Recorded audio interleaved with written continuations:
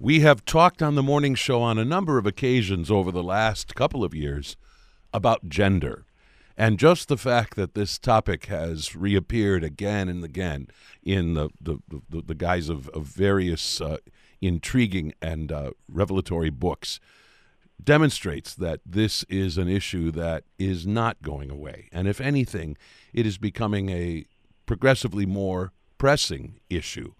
Our understanding of what gender is and how our society is structured around gender, how we as a whole collectively view gender, and how individuals are wrestling as well with gender, expectations of gender, gender equality and inequality. So much has happened, and it feels like it has happened in an instant, which is not quite true. A lot of this wrestling has been going on for a long, long time, and of course the study of gender is nothing brand new. But needless to say, it is an exciting and intriguing time for anybody who cares about this topic deeply. I'm excited to be able to speak for the next few minutes with Barbara J. Risman, who is Distinguished Professor of Sociology at the University of Illinois at Chicago. However, she is speaking to us this morning via the telephone from the UK because she is also a fellow at the Institute of Advanced Studies at Durham University. But I am so glad that she can join us through the wonders of modern technology to talk about her brand new book, which is called Where the Millennials Will Take Us, A New Generation Wrestles with the Gender Structure. This is a book that is published by Oxford University Press and is sure to be regarded as one of the most important books on this most important topic. Professor Risman, we welcome you to the morning show. I'm very pleased to be here, Greg. Thanks for having me. I'm really glad we can have this conversation. And again, it's a topic that we have approached on a number of different occasions in recent months, and it feels good to be doing so again with your really, really interesting book. I would love for us to begin with a question about you and your connection to this endlessly fascinating topic. What first drew you to the whole notion of gender and the possibility of studying it within the context of your academic life? What a great question. Well, it brings me back to my days as an undergraduate student, actually, at Northwestern University. I was a student during the era when the Equal Rights Amendment was being discussed. And I just presumed that it would pass eventually because I couldn't imagine that anyone would vote against women having equal rights. But the state of Illinois was actually the last state to vote and voted no. And that was a really turning point in my life because I was at that point still an undergraduate thinking about should I be a lawyer or should I go to graduate school in sociology. And I decided that I had to understand why people could vote. Even women would vote against their own equal rights. And that led me very directly to the study of gender. But the study of gender didn't exist back then in 1974 or 5 when this was all happening. And so I started studying women and families, and eventually I realized that the questions I was asking were bigger than women's rights, and they had more to do with the whole way we think about how what sex you are determines the whole rest of your life. And that led to the development of the field of the sociology of gender, of which I was a part. Certainly, and of course this fascinating book very much springs out of that. I was going to save this next question for later in the interview, maybe for the very end, but I feel compelled actually to ask it now, and answer it to whatever extent you're comfortable. In the acknowledgments, you touch on your own personal life as you are thanking various people for the help that they have given you and the difference that they have made in your own life and in your academic work and in the construction of this book. And you end the acknowledgments by thanking your family, including your husband, Randall Liss. And you touch on what sounds like a very, very intriguing life partnership, and intriguing particularly in the way in which your own husband sort of views the matter of gender and gender roles and so on. I'm curious to have you speak a little more about that, and in particular, how the way gender has played out, for instance, in your own marriage, what kind of effect that has had on the work that you have done, or has the work you've done affected your marriage, or a little bit of both? I'm just kind of curious about the interaction between your professional and personal lives. Well, this is a second marriage, so it's a marriage that's 7 years old. So it's a marriage that followed two other marriages that he was married before and I was married before. And I think that what's interesting is that this marriage shows how much flexibility and change is possible. We often wonder when we talk about gender how much of it gets inside of us. We're just raised little girls to be nurturing and warm and friendly, and boys to be go-getters and breadwinners and really push ahead, and therefore that's why they behave the way they do when they go into heterosexual relationships. What I think this marriage shows is that we're all quite flexible. My husband, in his first marriage, was a primary and sole breadwinner. His first wife never worked outside the home. She stayed home and raised two daughters. And he was an entirely traditional marriage.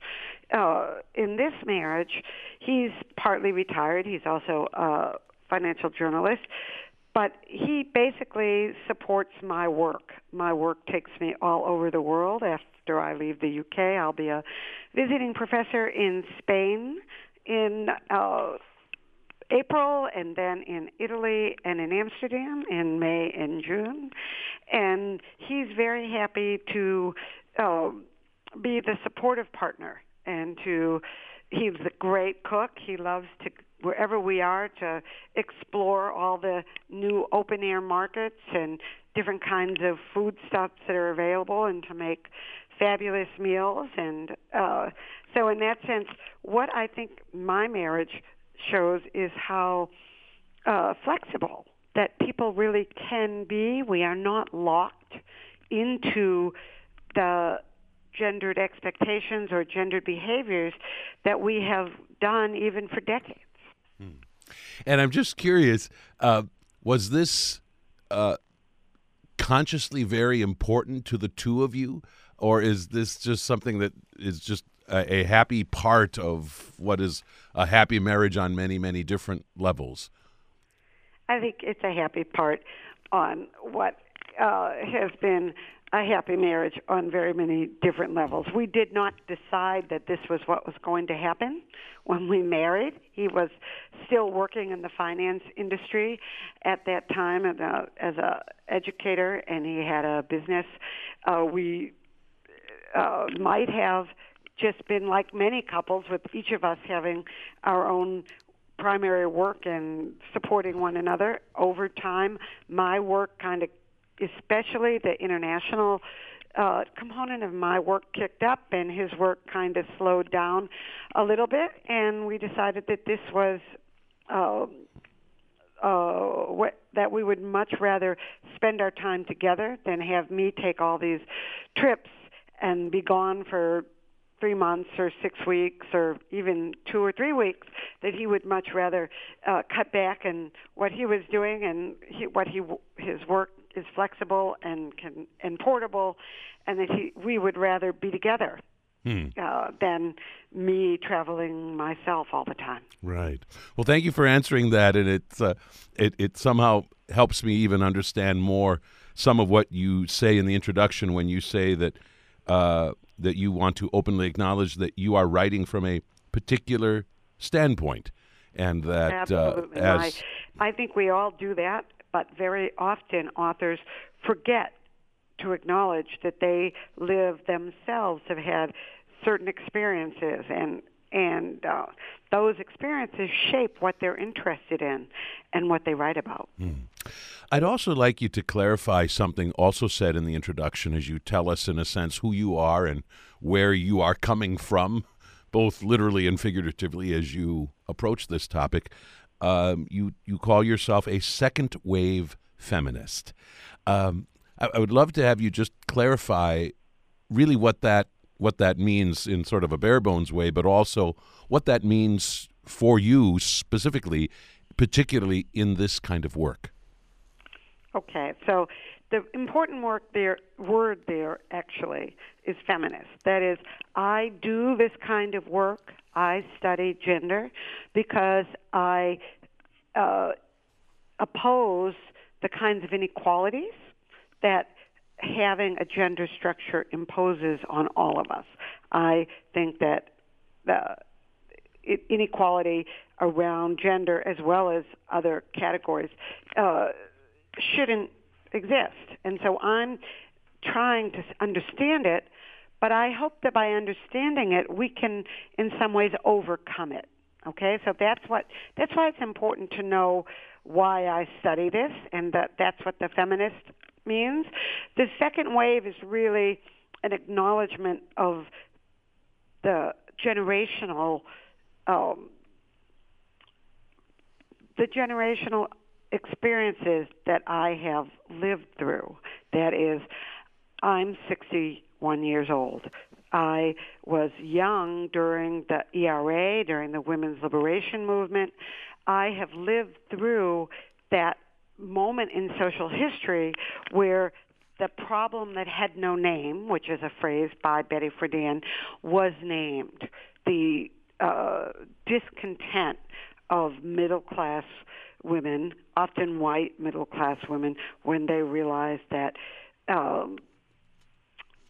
life just wasn't playing out the way they'd hoped. Many of them were college educated, and in some ways a college education trains you to use your talents and to go out into the world. And then in that generation, women were often expected to withdraw from the world when they had married and had children. And so that was part of the push for the second wave of feminism, and I lived through that. I was part of that. I think it's important that the reader knows something about the author's experiences because it may influence the way I write, and the reader is more informed when they know something about the perspective of the author. For those of you just joining us, I'm speaking with Barbara J. Risman, who is a distinguished professor of sociology at the University of Illinois at Chicago and the author of a book called Where the Millennials Will Take Us. A new generation wrestles with the gender structure. You really sort of outline for us, in a sense, that whole notion of gender as social structure in the second chapter of the book, which, among other things, sort of tells us where we have been and different ways in which this has been studied. And you remind us that really this is a relatively new field. And I suspect that as someone who has been part of it, you know better than anybody just how, in a sense, what it is like to be in the middle of an emerging field of academic study, even as it sort of finds its way and maybe chooses different points of focus. What have these first few decades of gender study been like? Very exciting. They've been very exciting because we didn't really have the concepts to follow, and so in some ways we had to create them. No one studied gender at all, really, until second wave feminists became academics. It wasn't until women entered the academy and started asking questions, at least in sociology, and I actually think in psychology as well, that the idea that maybe women's place in the world as secondary actors, as withdrawing from the world when they had children, was something that was worth studying, something that was worth questioning even. When I wanted to study this in my doctoral program in the early 1980s, there was no way to take a doctoral preliminary exam in gender because it didn't yet exist. I had to take it in family and social psych.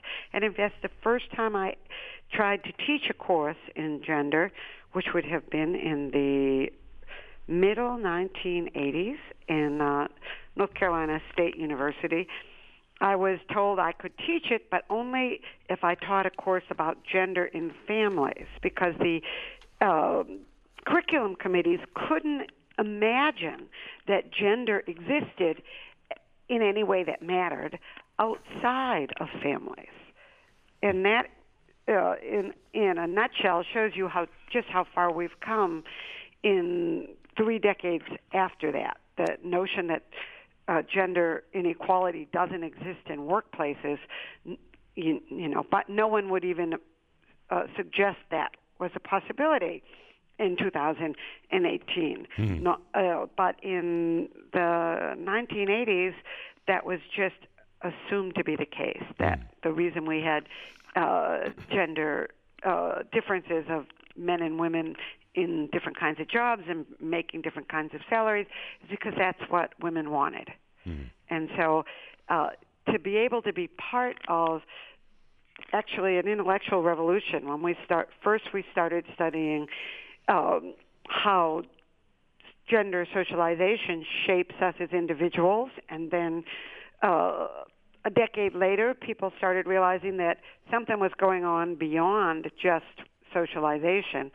And sometimes we all behave in very stereotypical ways, not because we want to, but because if we don't, other people make us feel awkward. Other people do what sociologists call police us. They treat us as if we're strange because we're not behaving the way they expect us to because we're men or women. And so we started this whole theory of thinking about gender as doing gender, something it is we act almost in a performative way, you might on a stage in a theater. And we do that because if we don't, people are going to think we're immoral in some way. We don't fit in. And then a decade later, or in some ways, different people around the same time started realizing there was something else going on. That is, we've organized our workplaces in such a way that it's really hard to be a caregiver and a earner at the same time. And we could have only done that if we presumed that earners didn't have any responsibility in actual caretaking behaviors for anybody at all in the world, for young people, for sick people, for aging parents, maybe not even for themselves. And so that's a way in which it's clear now that that's affirmative action for men, because historically men have either had wives or hadn't needed them. And so it's been very exciting to see all the new ideas and explanations for the inequality evolve over time. My role in this evolution of ideas has really been a peacemaker. That is, there was a decade or so where there was a lot of arguing between people. No, what's really going on is people are socialized, so by the time they're adults, men and women just want different things, versus other people who said, no, it's not about how women and men are. It's about what we expect of them. And my work is basically a theoretical framework for saying, let's stop arguing that it's about socialization or it's about expectations. It's actually about both. And the scientific question is, what is explaining your question right now? What part of it is about socialization? What part of it is about the organizations that people work in? What part of it is about what we expect from one another? And so my theoretical work has really been to try to complicate the story and say it's not either or. It's both and. And we really have to think carefully about, in any given moment in history, what is the most important phenomenon that's causing people to either change or is constraining people so they're not living the lives they really would rather live. I wonder, as you think about the way in which this has been studied over the last several decades, to any significant extent, do you think the work of academics like yourself how much has that work been a driver in the way that society has come to change when it comes to gender and gender expectations and stereotypes and so on, or is it simply that you and your colleagues have been observers of the changes that are already taking place over this volatile period? I mean, has it made a difference as a driver, or good and hard question? I would like to say both and again. I think in many ways we're observers, but on the other hand, when I was doing the research for this new book, and in particular when I would talk to a group I call the rebels, people who are really pushing back against gender categories themselves, many of them would cite the work, not so much of sociologists necessarily, but of people they'd read in college, like Judith Butler has a book called Undoing Gender. And many of them would literally cite that book and say, just like Judith Butler says, I don't have to be feminine just because I'm female. And many others would, rather than cite individual authors, would talk about what they had learned in women and gender studies or sociology or psychology classes, or from books that friends had given them. And so I do think that for the millennial generation, having been raised in a world where these new concepts were floating about in the kind of air around them, it was a very freeing experience, that they could take discomfort they felt in their own lives, and they had words and concepts and explanations for how to talk about them and how to feel as if they could make change because they knew what was going on. And so I do think that it's a kind of cycle we observe. People read, and it affects how they think, and that moves forward. The best example I can think of this, honestly, is in the Black Lives Matter movement. There's a great deal of talk about intersectionality, and you can hear in many youth movements today, people talk about use the word intersectionality, meaning that you have to think carefully when you say what women feel or what's happening to blacks, that you have to think, is the same experience happening for black women and men? Or when you say women, all women or white women or Asian women or middle class black women, that we all have many different descriptors. That word comes from academic writing, from Kimberly Crenshaw is really an important figure in that. She's a legal scholar, and Patricia Hill Collins, who is a sociologist. So academic words, the notion of intersectionality, has now become a word used widely by youth activists. And I think that's an example of academic work really influencing the way people see the world. One thing you mentioned in the introduction that intrigues me quite a lot is when you say something about how your own work, at least at one point in time, was criticized for being too structural. And you say that you have actually done some serious revision of some of your earlier work. Can you just say a brief word about what you're talking about here and about the way in which you've come to maybe regard at least some of the work that you did as too structural? What do you mean by that term? And is that also maybe something that other people in this field studying this topic have perhaps been prone to do as well? Okay, so I'll answer that in two ways.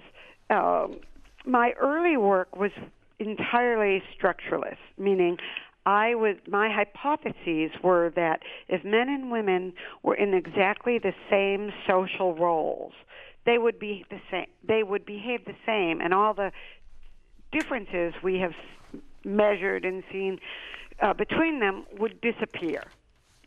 Over time, my own research suggests that that's actually not the case.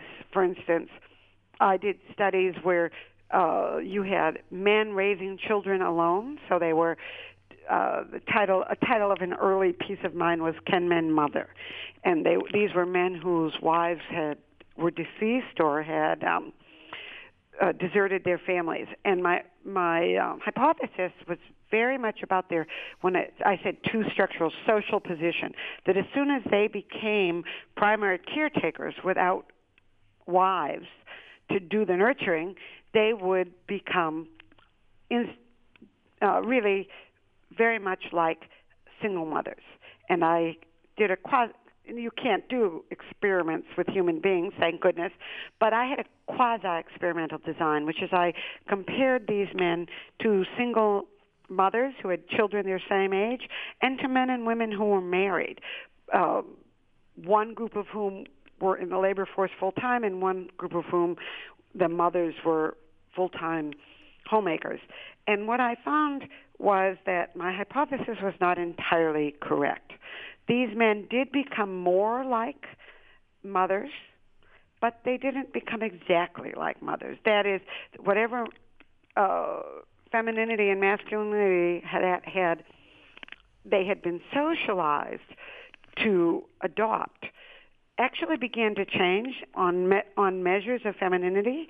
These men moved about half of the way towards women. That is, they began to see themselves as more nurturant than any other men in the sample, but they didn't see themselves quite as nurturant as the women in the sample did. And so I began to realize that there's something other than social position going on. We also know that in workplaces, when men and women are in exactly the same job title, when a man is very directive, he's seen as a good leader. When a woman's very directive, she's seen as a word I won't say on your ear, but it begins with B, and it's 5 letters. Right. And so what I came to see was that it's not just about what position men and women are in, because even when they're in the same positions, they've still been raised differently, but beyond that, people still see them differently and react to them differently, even if they exhibit the same behavior. And so rather than it being simply about what social position or structure you are in, you have to think more deeply about how gender operates. And in this model, what I've done in this revision is when I look at what's going on for the individual and what's going on in these expectations and how we've organized our society, I try to think about both the kind of material reality, the things you can touch and feel and see, and also the cultural reality, the things that you can't touch or feel or see, but the meanings people give to those. And so I think we have to think very much about both meanings and the actual material conditions of life. And so in this book, I very much focus on culture as well as structure. We're speaking with Barbara J. Risman about her book, Where the Millennials Will Take Us, A New Generation Wrestles with the Gender Structure. So let's talk about millennials and what it means to, first of all, study this particular group.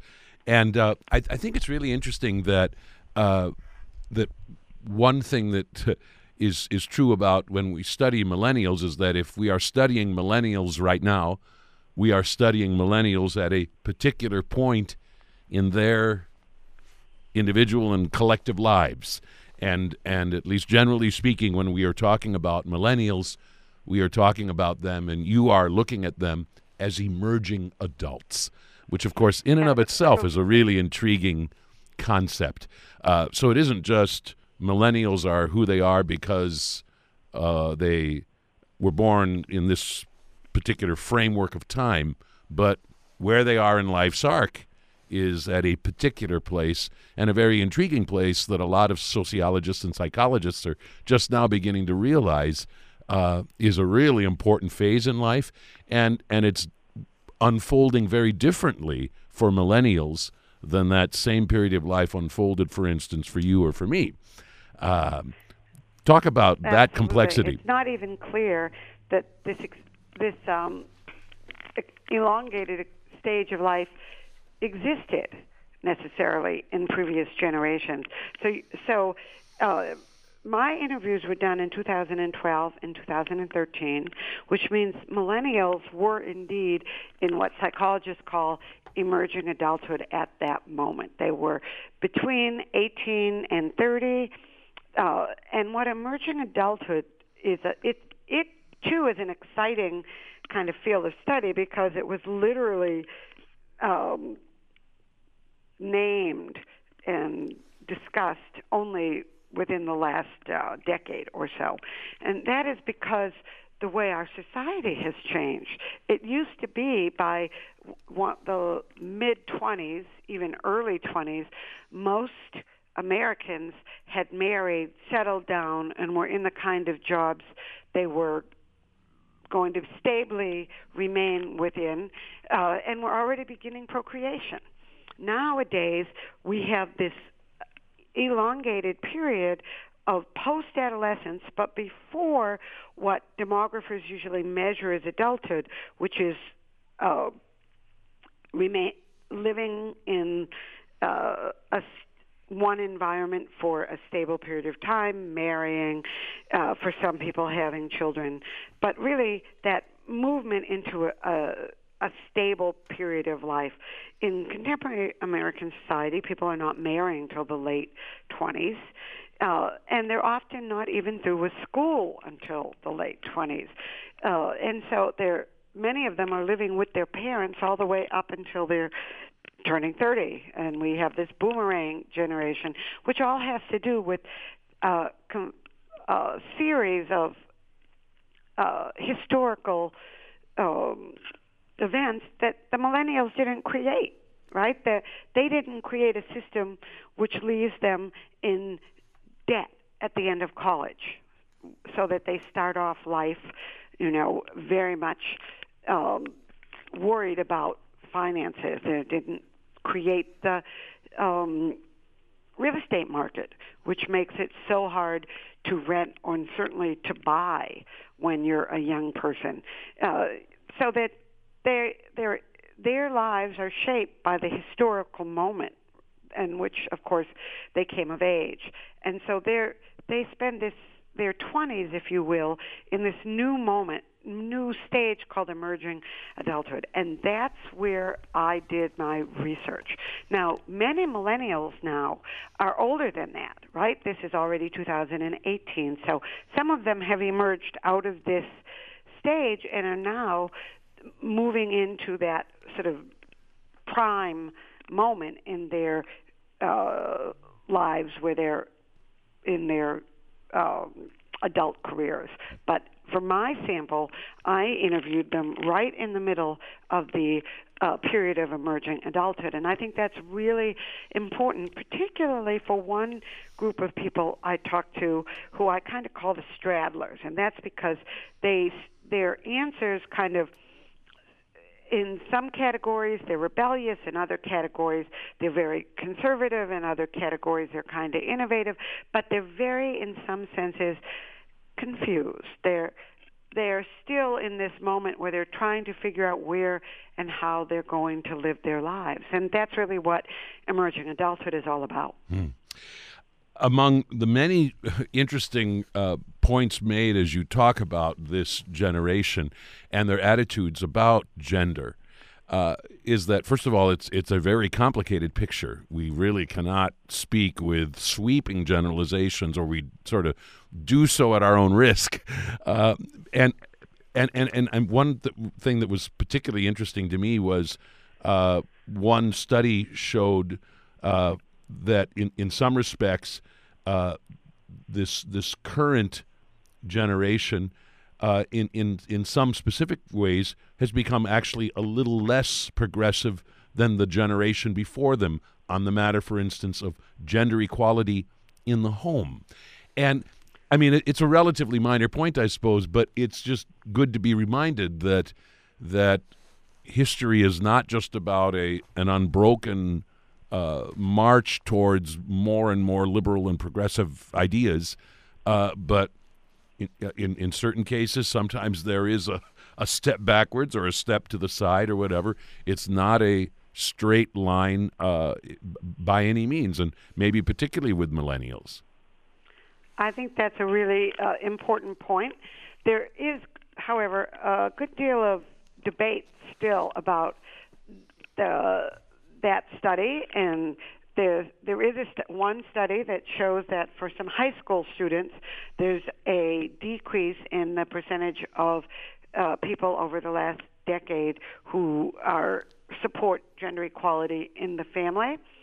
I myself have a piece of research that's not yet published. It's under review with two colleagues, Ray Sin and Buddy Scarborough, and we did a longitudinal analysis of the General Social Survey data on attitudes over time from the 1960s all the way till present day. And what we find really in our analysis is that the big shifts started changing in the 1970s, but by the 1990s, there was pretty much agreement that men and women ought to have equality in the labor force, but there was some people who still remained that in the family there should still be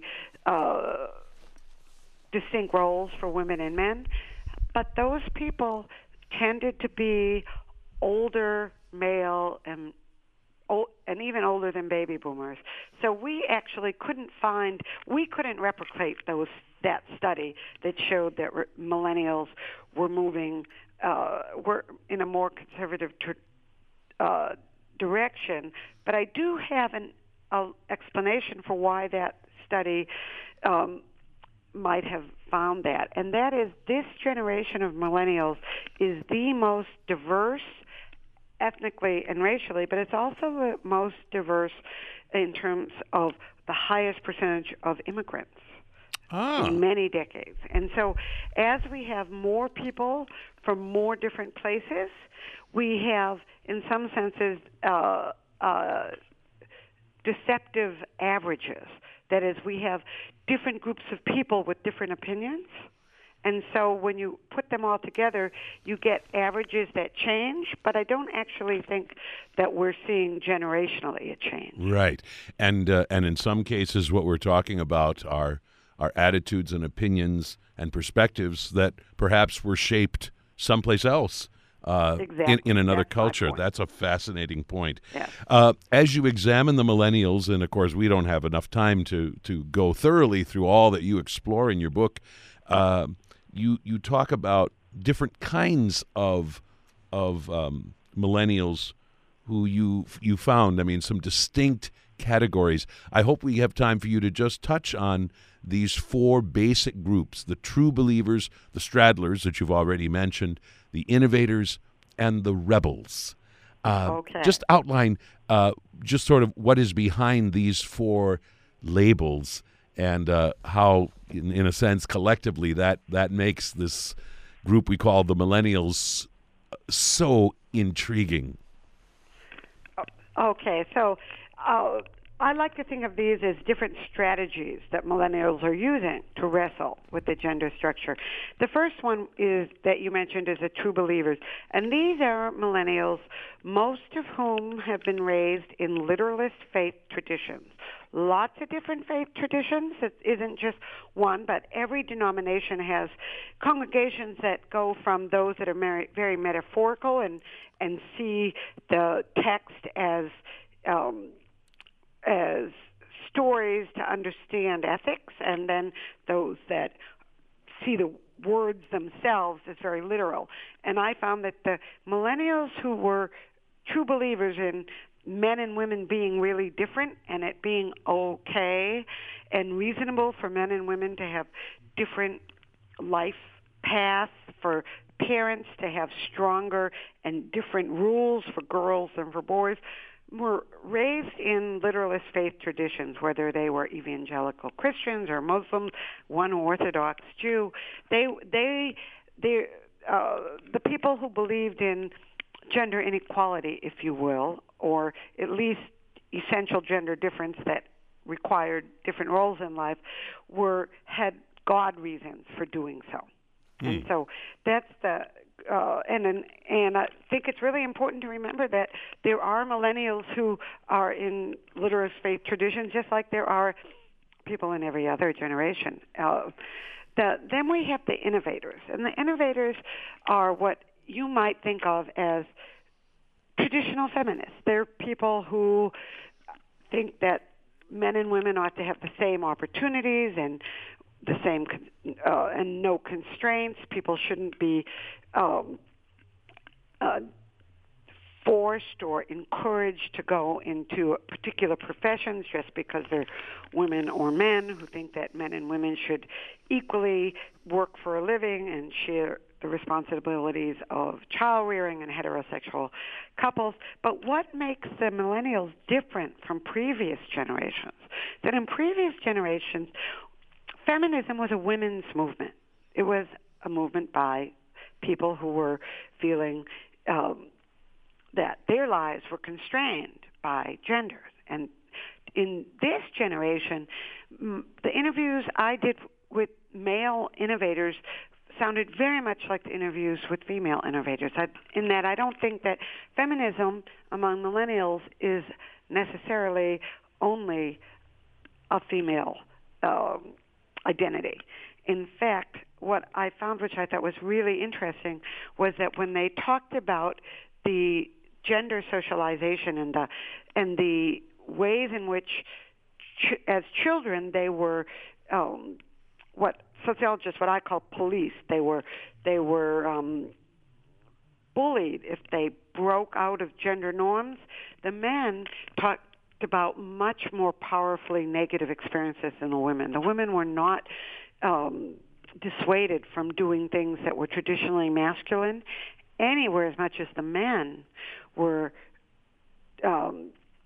convinced that if they did anything that was the least bit seen as girly, whether it's playing a volleyball game or taking a ballet class, their peers would come down really hard on them. And so they felt the sting of gender, I think, and gender constraints very much. So for the innovators, I think the important thing to remember is that feminism isn't just for women anymore.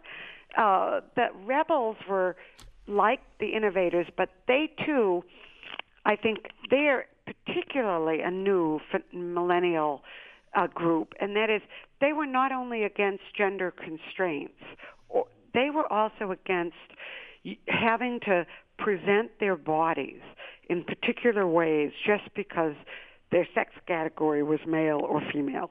So that they use, some of them, not all, use words like identity labels as gender queer or agender or gender fluid.